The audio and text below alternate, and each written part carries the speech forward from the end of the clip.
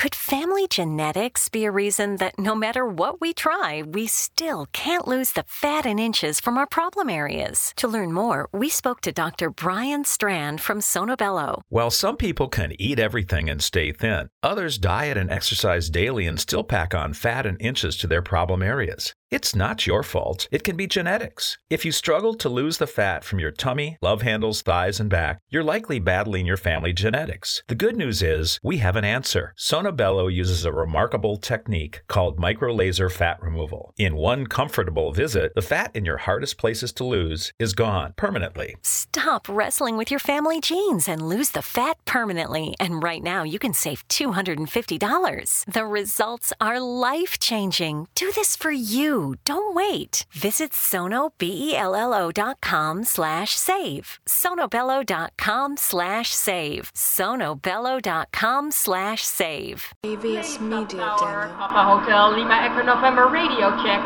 Papa Echo November, good afternoon, read you 5. Good afternoon, read you 5 as well, Papa Echo November. The X-Zone radio and TV show is largely an opinion talk show. All opinions, comments, or statements of fact expressed by Rob McConnell's guests are strictly their own and are not to be construed as those of the X-Zone radio and TV show or in any manner endorsed by Rob McConnell, Relmar McConnell Media Company, Talkstar Radio Network, its affiliated stations, or employees.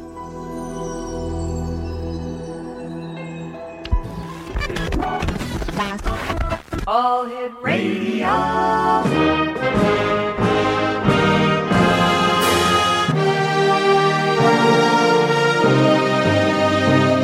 Welcome to the X Zone, a place where fact is fiction and fiction is reality. Now, here's your host, Rob McConnell.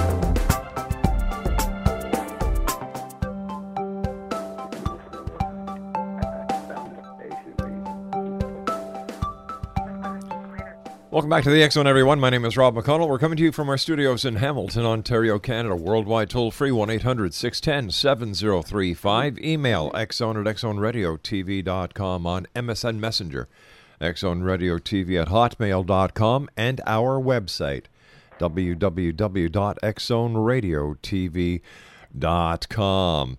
X-Zone Nation, this hour we're going to be asking the question, is North Korea serious? And what do the threats actually mean? Ian R. Kelly is my guest, and he's a former defense worker, and he says U.S. really should not be caught sleeping.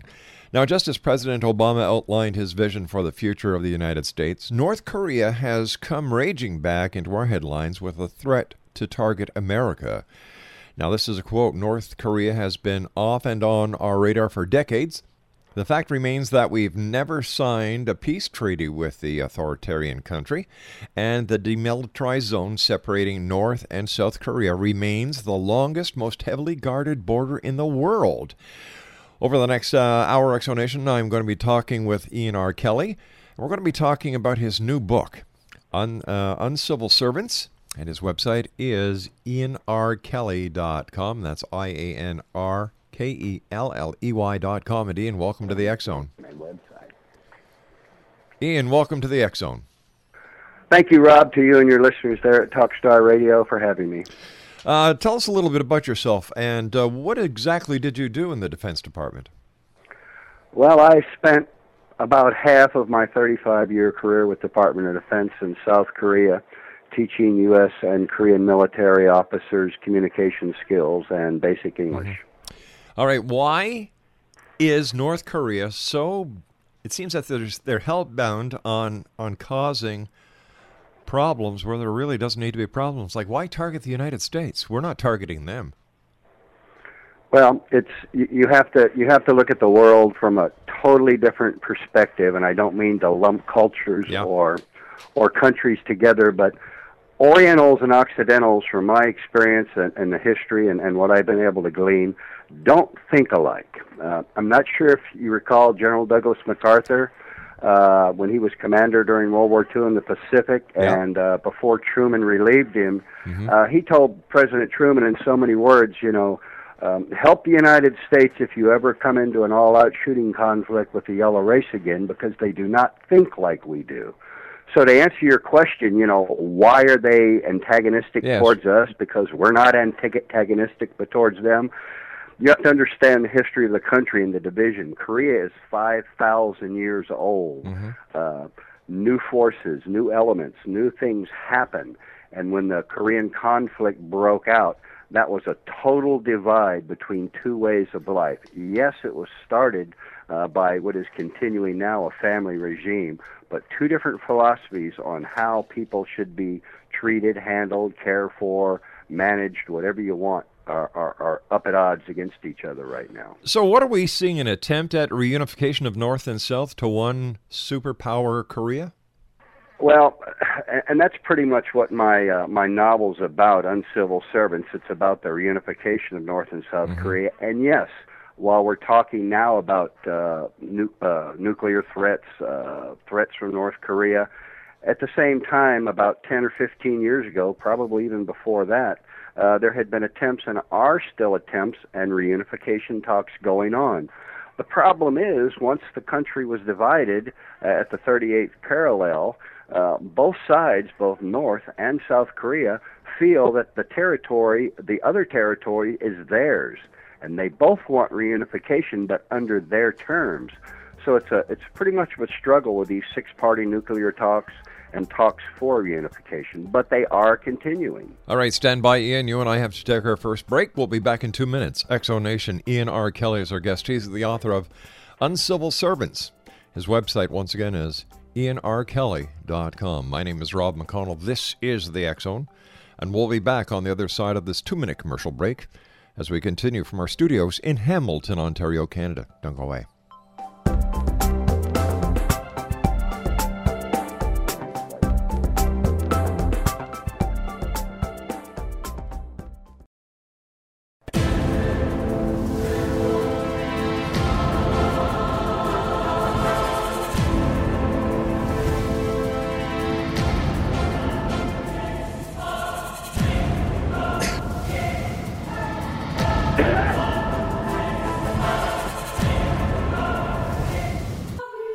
Exo-Nation, Ian R. Kelley is my special guest. He's retired from the Department of Defense. He retired in 2005 after 35 years of service. For many years, he lived and worked in South Korea, teaching English and communication skills to Koreans and U.S. military personnel. He worked as a professor in Daegu, South Korea, and he currently resides in Tarpon Springs, Florida. And Ian, thanks very much for joining us. Why... With the change of power in North Korea, are we seeing a much more aggressive North Korea now? I'm not sure we can make that statement right yet, Rob. One of the things that the regime in North Korea has always had since its inception was deception, in terms of saying one thing, causing another to happen. So we really don't know. I'm not sure our experts in our intelligence community really have hit the nail on the head, nor can anyone really understand their intent. And that makes it dangerous. All right, so why then is North Korea flexing its muscle and trying to egg the United States into an action that we really don't want to get into? Like, we don't want to have a war with North Korea, but we're certainly not going to step down from a good fight. Well, there are those, again, in the intelligence community that believe the posturing and bolstering and continued threats are one means, once they go to the bargaining table, to get more, to get something, whether it's food aid, whether it's assistance with some other program within the country. North Korea has consistently used their provocations to try to gain something at a bargaining table. Has North Korea come to the point where, if engaged in a war, that there might be the possibility that it would lead to certainly a nuclear annihilation. Well, that's one thought. I believe, based on my experiences, having worked and lived there, having many Korean friends, both in the military community and in the professional and academic community, that, and this is just my opinion for your listeners, I don't think that is likely. I think what the people are hoping for in South Korea, the U.S., and a glimmer of hope even for some in North Korea, which you never hear because they don't get to air what they think, is that this new leader, Kim Jong-un, will be somewhat of a Mikhail Gorbachev. And Mikhail Gorbachev was the one instrumental in bringing down the Berlin Wall. That's right, yeah. Some people, have asked me, well, will Korea ever unite? Will the bamboo curtain ever come down? And the answer is an unequivocal yes. There's no doubt about it. The question is when and under what conditions. The problems in that part of the region are many and varied, from economic trade to border security to the threat of nuclear weapons. China, for example, is afraid, right now they border North Korea, an ally. China is concerned that if the North and South unite, now they're bordering with a member of a country that was friends with the United States or is friends with the United States. They're extremely concerned about border security. Japan, on the other hand, which has a vested interest in this and is a part of the six-party talks, is concerned with the economic powerhouse that a unified Korea would bring, with the vast natural resources and labor the North currently has, coupled with the innovation and technology in the South. Korea would be a powerhouse economically, and as my book points out in one line, there are those in the Japanese government who fear a united Korea. They don't want the Hyundai getting to the stoplight before the Toyota. Are there other countries in the world that would back North Korea? Well, as your listeners probably well know, once again that the wall came down in Berlin, there were hard economic times in the then Soviet Union, and pretty much all aid from Russia has been discontinued, with few exceptions. To answer your question, I couldn't possibly imagine anyone, and that's why I don't feel that an all-out shooting conflict where you're talking nuclear weapons, the exchange of would take place. Now, again, just my opinion. I just don't see that happening. But what your listeners need to understand, since the division of that country, you don't hear about things that go on monthly, weekly, along the demilitarized zone. Firefights, skirmishes, call them what you like. They happen. You just never hear about them. Simply go to the internet, Google, and you'll find since 1949, 50, the hundreds and hundreds of skirmishes and firefights that take place. How soon do you believe, based on your expertise, and this is once again just your opinion, would North Korea be ready to use a missile strike against the United States? Well, when you say the United States Embassy in downtown Seoul is United States soil immediately, right now. All right, let's go to continental USA or even Hawaii. Okay, well, if again, I'm sure your listeners keep up in the radio, with the radios, the printed media, the internet. There are those in the intelligence community this minute that are saying that, oh, don't worry, they can only reach Hawaii now. Their missiles can't reach the continental United States. But Rob, I would mind you and your listeners, these are the exact same intelligence community people that told us that Saddam Hussein had weapons of mass destruction. Exactly. So I'm very leery and skeptical, and that's kind of where I came up with the name Uncivil Servants for my novel. For 35 years, I challenged the system. Didn't go as far as I wanted in my career, but that's the price you pay. You have to be willing to challenge. And I just am not sure I believe the intelligence community when they tell us, don't worry, it can only reach Hawaii. Well, I would hope the Hawaiians are worrying.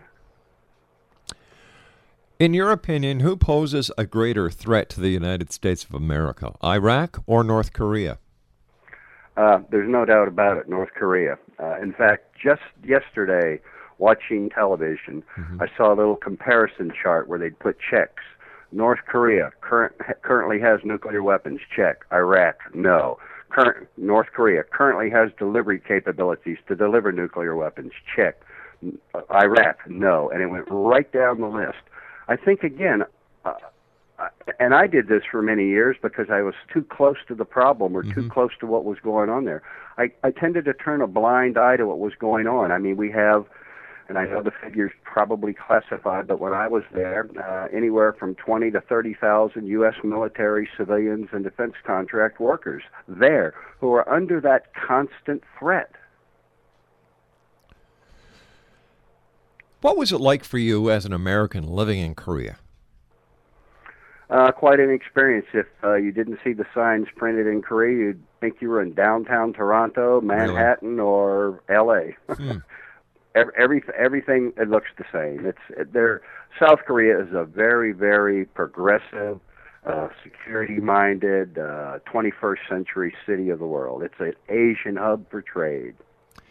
How different is the authoritarian government in North Korea compared to the U.S. diplomatic or bureaucratic or freedom sort of government? Well, I don't mean to surprise you or your listeners, but in some respects they're quite similar. They're quite similar. Again, as your listeners well know, that this has been a family regime since its inception, and that there are only a very few players in power in North Korea that control the action, that know what's going on. And that's what makes it so difficult to find out what's their next move. What do they plan? Now, on the other side of that, think about our elected representatives. Think about what's going on right now in the news with the deadlocks and the gridlocks on getting economic houses in order. We have a few players that are calling the shots. I mean, we pay these people thousands and thousands and thousands of dollars a year, our elected representatives. But it's we, the people, that are to blame for what the problems are in terms of getting things to move along. So, yes, there are similarities. There are those in North Korea, very select few calling the shots. Do we know what they're planning? Very difficult. There are very few in government, our government, elected representatives, calling the shots. Do we know what they're doing? I'll let your listeners answer that for themselves.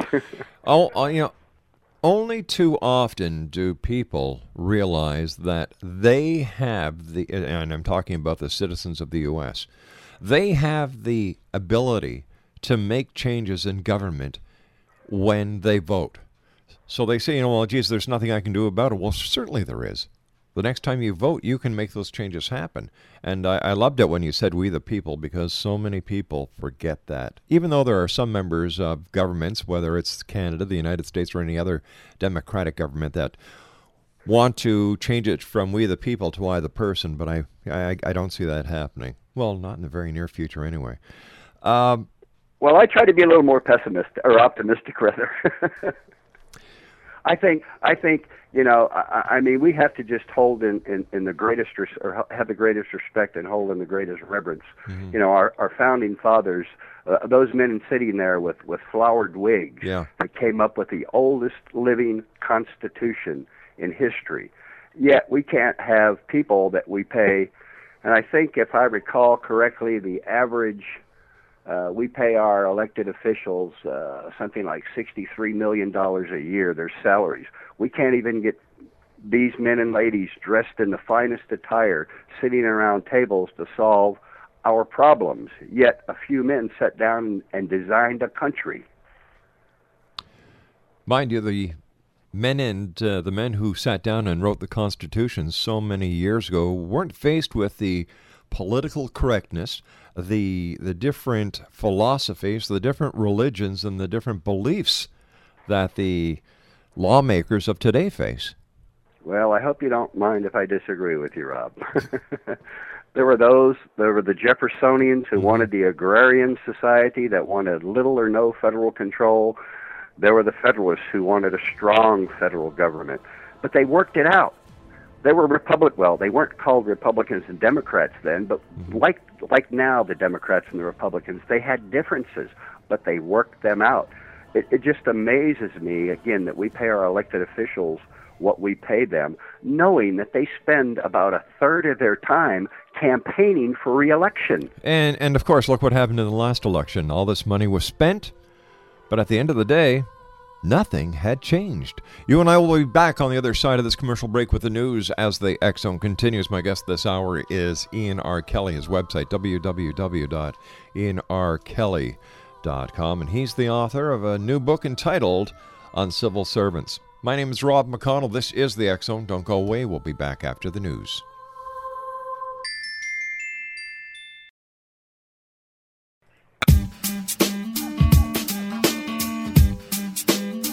You're listening to the X Zone Radio Show, live and around the world on the Talkstar Radio Network, X Zone Broadcast Network, UK High Definition Radio, Euro High Definition Radio, and Star Cable. Our toll-free telephone number worldwide is 1-800-610-7035. Our email address, xzone@xzoneradiotv.com. On MSN Messenger, xzoneradiotv@hotmail.com, and our website, www.xzoneradiotv.com.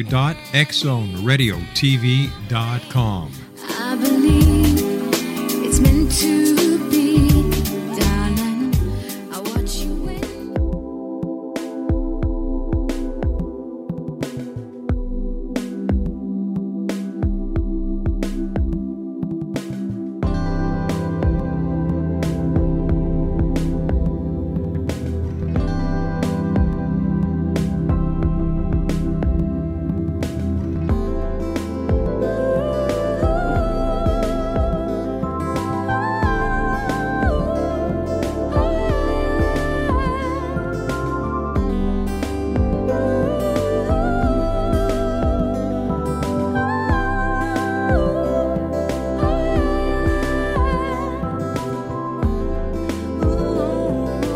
Welcome back, X Zone Nation. Ian R. Kelly is our special guest. His website is www.ianrkelly.com.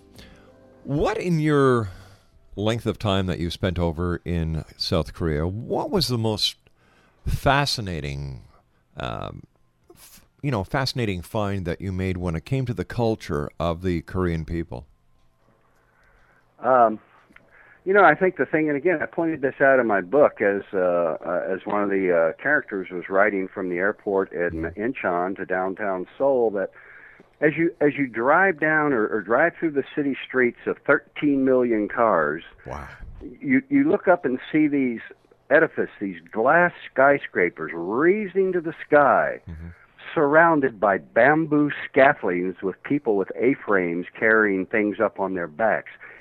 Rob, it's like the 21st century meets the Stone Age. Wow. That really caught my attention, watching these people build these skyscrapers with bamboo scaffolding and people with no shirts on with straps and boards on their back climbing up these bamboo scaffolding. That got my attention.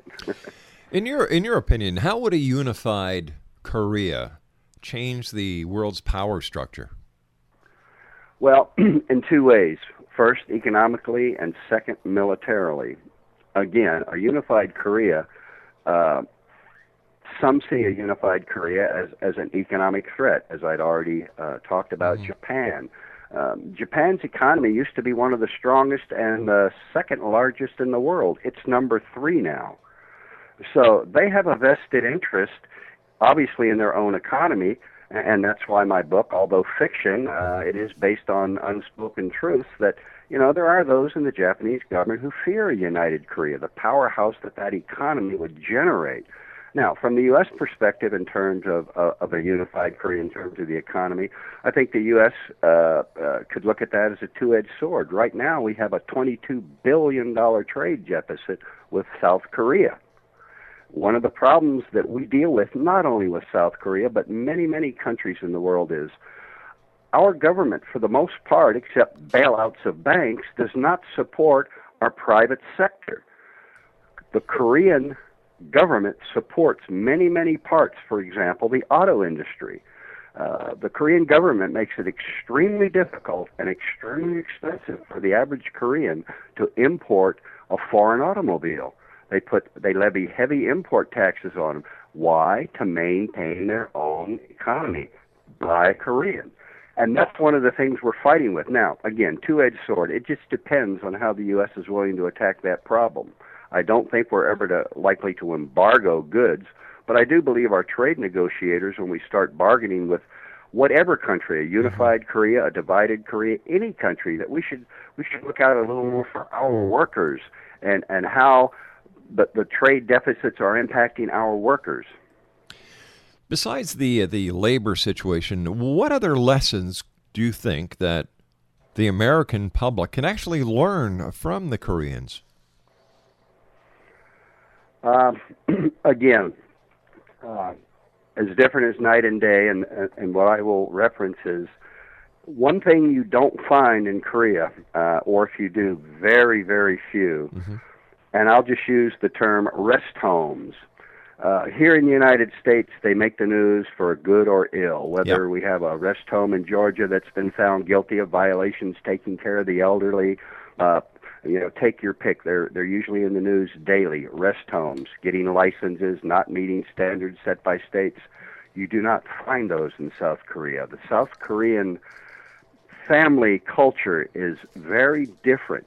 Yes, we used to have that family culture years ago. The family was the most important thing.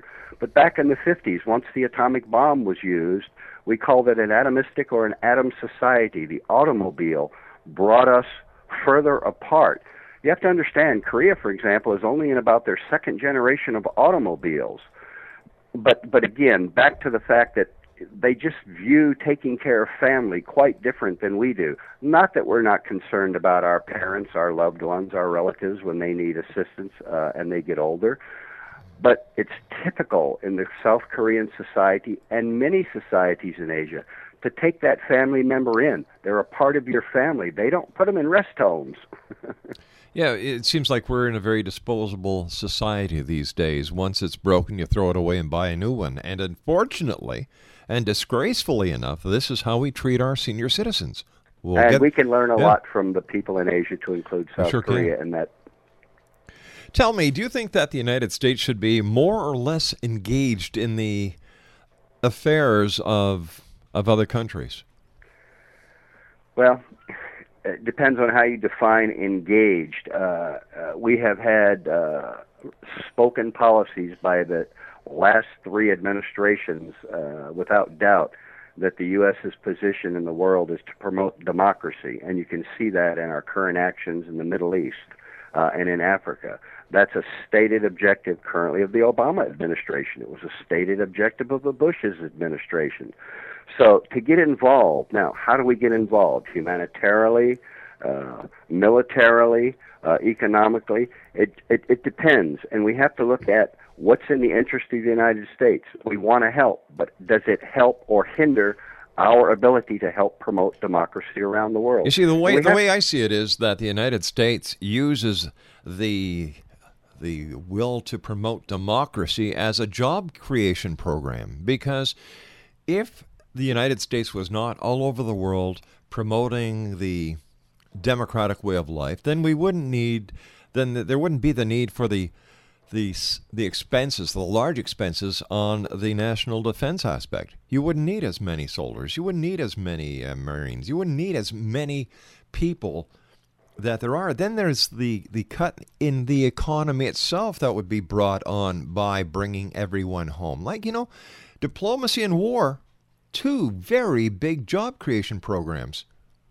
Without a doubt, Rob, without a doubt. But I think what we have to keep in mind is democracy is one of the slowest forms of government ever devised. And if you don't believe me, just read a little history. Look what's going on. Take Egypt, for example. Oh, my gosh, yeah. Over Hosni Mubarak. Yes, he had a peaceful exit. Yep. New president. New constitution, which is in question. Yet they're in the streets protesting again. People want change immediately, and it does not work that way. But democracy does not happen overnight. And unfortunately, whether people want to accept this fact or not, there are those countries in the world where democracy as we know it will not work. Exactly. Look, we advocated in Lebanon free elections. They had free elections. Who came to power? Hamas. We advocated free elections. We advocated democracy. The people spoke. Was it a fair election? Was it rigged? We don't have a clue. But we advocate democracy, and the people we want in didn't get in. Let me ask you this, as a former member of the Defense Department, the new ruling about female participation in front lines, or the spear of the armed forces, pro or con? I don't think it's a matter of pro or con. It's been happening for years. And again, I can use South Korea as an example. You have military policemen, U.S. uniforms, men and women, walking along the DMZ in uniform with M16s and grenade launchers.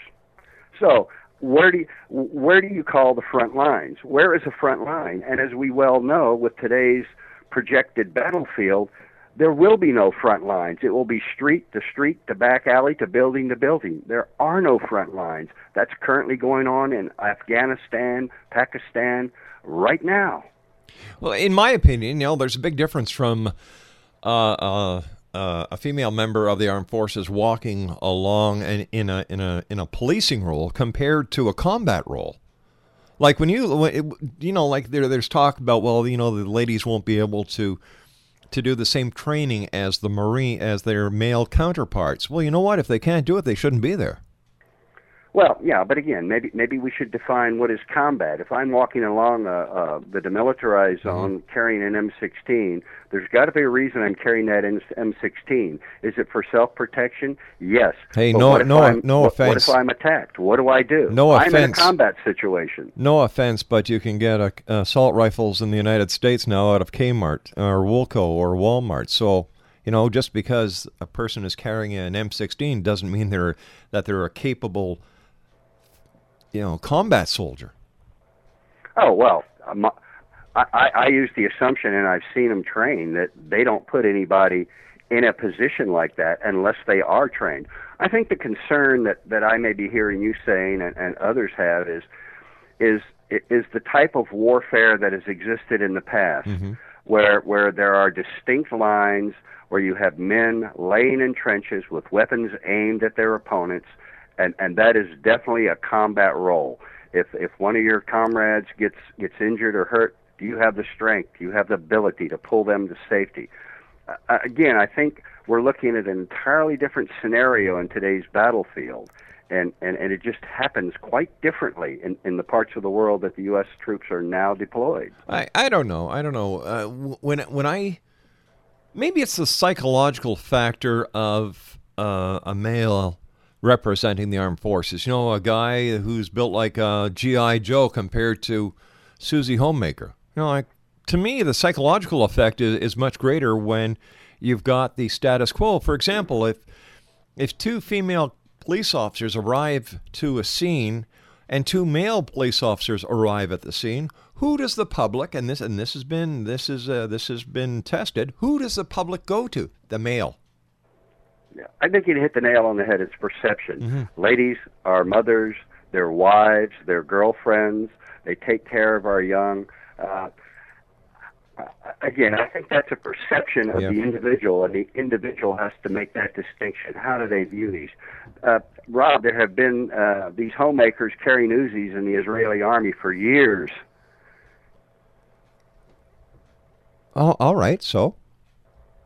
Well, obviously, the Israeli Defense Force commanders believe that the women are just as capable as the men. If that was the case, if that under debate right now, if that was the case, then the Israelis wouldn't be depending so much of the United States for backup in their conflict with Iraq. And what happens if the Israelis provoke an attack by Iraq? Does that automatically bring the United States into the conflict? Yes, we have treaties. Yeah, sure. So they can stir the pot, they can cause the war, and the American armed forces have to suffer the consequences for for their stirring the pot? Well, again, I think as you've seen initially with our involvement in the Middle East, our initial involvement did not involve boots on the ground. Our initial involvement involved surface-to-air missiles and aircraft. And I am not aware of my research and investigations and everything I've read where Israel is even considering asking the U.S. for assistance in terms of boots on the ground. I don't think they would do that. I think they would assume it. Okay. Here's a little here's a little nation of Israel. They've always used the David and Goliath concept. Yes. So anyway, that's a story for another show. Let me get back to your book, The Uncivil Servant. When it comes to the younger Kim Jong-un, is he more receptive to the world stage, or do you think that he's going to confine himself to his four little corners of the world, North Korea? Well, I think right now what our intelligence community is trying to ascertain is he the one calling the shots, or are the people that are twice his age, his seniors, and his father's advisors, are they calling the shots? I tend to think, based on what I've read and seen, I mean, we don't even know this gentleman's age. Is he 29? Is he 30? Is he 31? We're not even sure. He was supposedly born on top of a mountain under a gleaming star, which is, kind of ironic. Yeah. Was his father's name Joseph and his mother's name Mary by any chance? Exactly. Yeah. They're an image. North Korea is an image regime. They're not overly concerned about how we view them, other than they want us to know that they have the capabilities to defend themselves. True or false, that's part of their goal. We want to appear strong. We want to do these missile tests. We want to tell the United States, as they did last week, that rather than innuendo or implication, and their statement last week directly stated, we are targeting the United States. That wasn't an implication. That was a direct quote. So we have to take those seriously. I mean, Rob, ask yourself the question. If you were walking down the street and somebody pointed a gun at you and said, I'm going to kill you, you'd have to take that pretty seriously. You're darn tootin'. And let me tell you. Hold on. We've got to take our break. We'll be back in a little while. Ian R. Kelly is our special guest, X-Zone Nation. His website is www.ianrkelly.com, and he's the author of Uncivil Servants. My name is Rob McConnell. This is the X-Zone. Back after this break. Don't go away.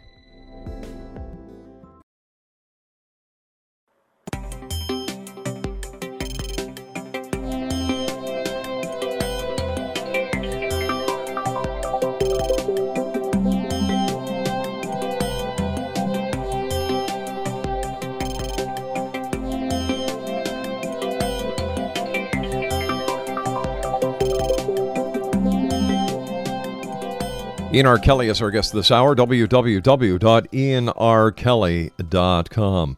What was your inspiration for writing your book? Again, for about 35 years, I asked that terrible question that the higher-ups just didn't want to hear, and that was why. One of the characters, I guess you'd call him the main protagonist in the book, a Secret Service agent, always questioned his superiors. And that obviously didn't endear him to the hierarchy, and he never just really got up in the system. So I just decided to write this book from the perspective of the protagonist's point of view as an uncivil servant, truly dedicated to his job, and there are many, many dedicated civil servants out there. But there are few that are willing to take the risk to say and ask those questions which the hierarchy does not want to hear. So that's kind of the inspiration. All right, tell me, in your opinion, what U.S. government agencies require more independent thinking? More independent thinking? We the people.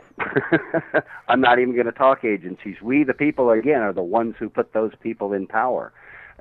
We need to be a little more cognizant of what's going on. People argue about the concept of term limits. You didn't like what he's doing, so, vote him out. Well, right. Yeah, but he keeps getting voted in and out year after year. Well, let's talk about term limits. Exactly. The same term limit that you have for the President of the United States. Exactly, and that's always amazed me. But again, we, the people, have made that decision. We are our own worst enemies. You know, Rob, there are those that argue if you have term limits, the turnover every 2 years or 4 years, whether you're talking the House of Representatives or the Senate, would just be too confusing, cause too much turmoil. You know, just ask yourself the question, could it be any more confusing and could there be any more turmoil or gridlock than there is now? It's impossible. That's true. That is so true. But once again, this is just I'm just asking you for your opinion here.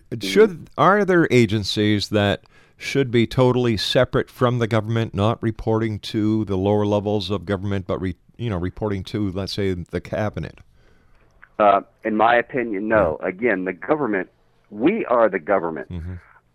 We have a hard enough time, and many instances have to apply under the Freedom of Information Act to find out what our government's doing.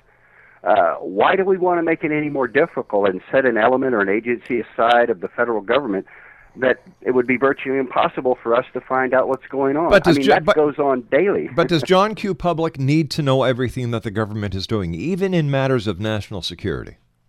I think that's for everyone's to make up for their own mind. Do they need to know every detail? Mm-hmm. Clearly not. So where do you draw that line? I draw the line in honesty and truth. I draw the line in terms of the government telling us what's happening, not feeding us something that they think we want to hear, as most or many politicians do. First of all, Ian, I want to thank you so much for joining us this hour. It's been a great hour. And where can people buy a copy of your book? They can, again, the website references 3 or 4 locations online to buy it. You could probably go to in fact, I know you can go to your local bookstore. If they don't have it, you can order it just about anywhere, Rob, just about anywhere. Ian R. Kelly has been my guest this hour. Ian, thanks very much. Continued success, and I look forward to the next time you and I meet here in the X Zone. Rob, thank you, and tell Talkstar and your listeners. All right, buddy. Take care of yourself. X Zone Nation, Ian R. Kelly has been my guest this hour. We've been talking about his new book, Uncivil Servants. And as you heard Ian say, it's available online and in your local bookstore. His website, www.ianrkelly.com. I'll be back on the other side of the commercial break at the top of the hour at 6.5 minutes past as the X Zone continues with yours truly, Rob McConnell. Don't go away.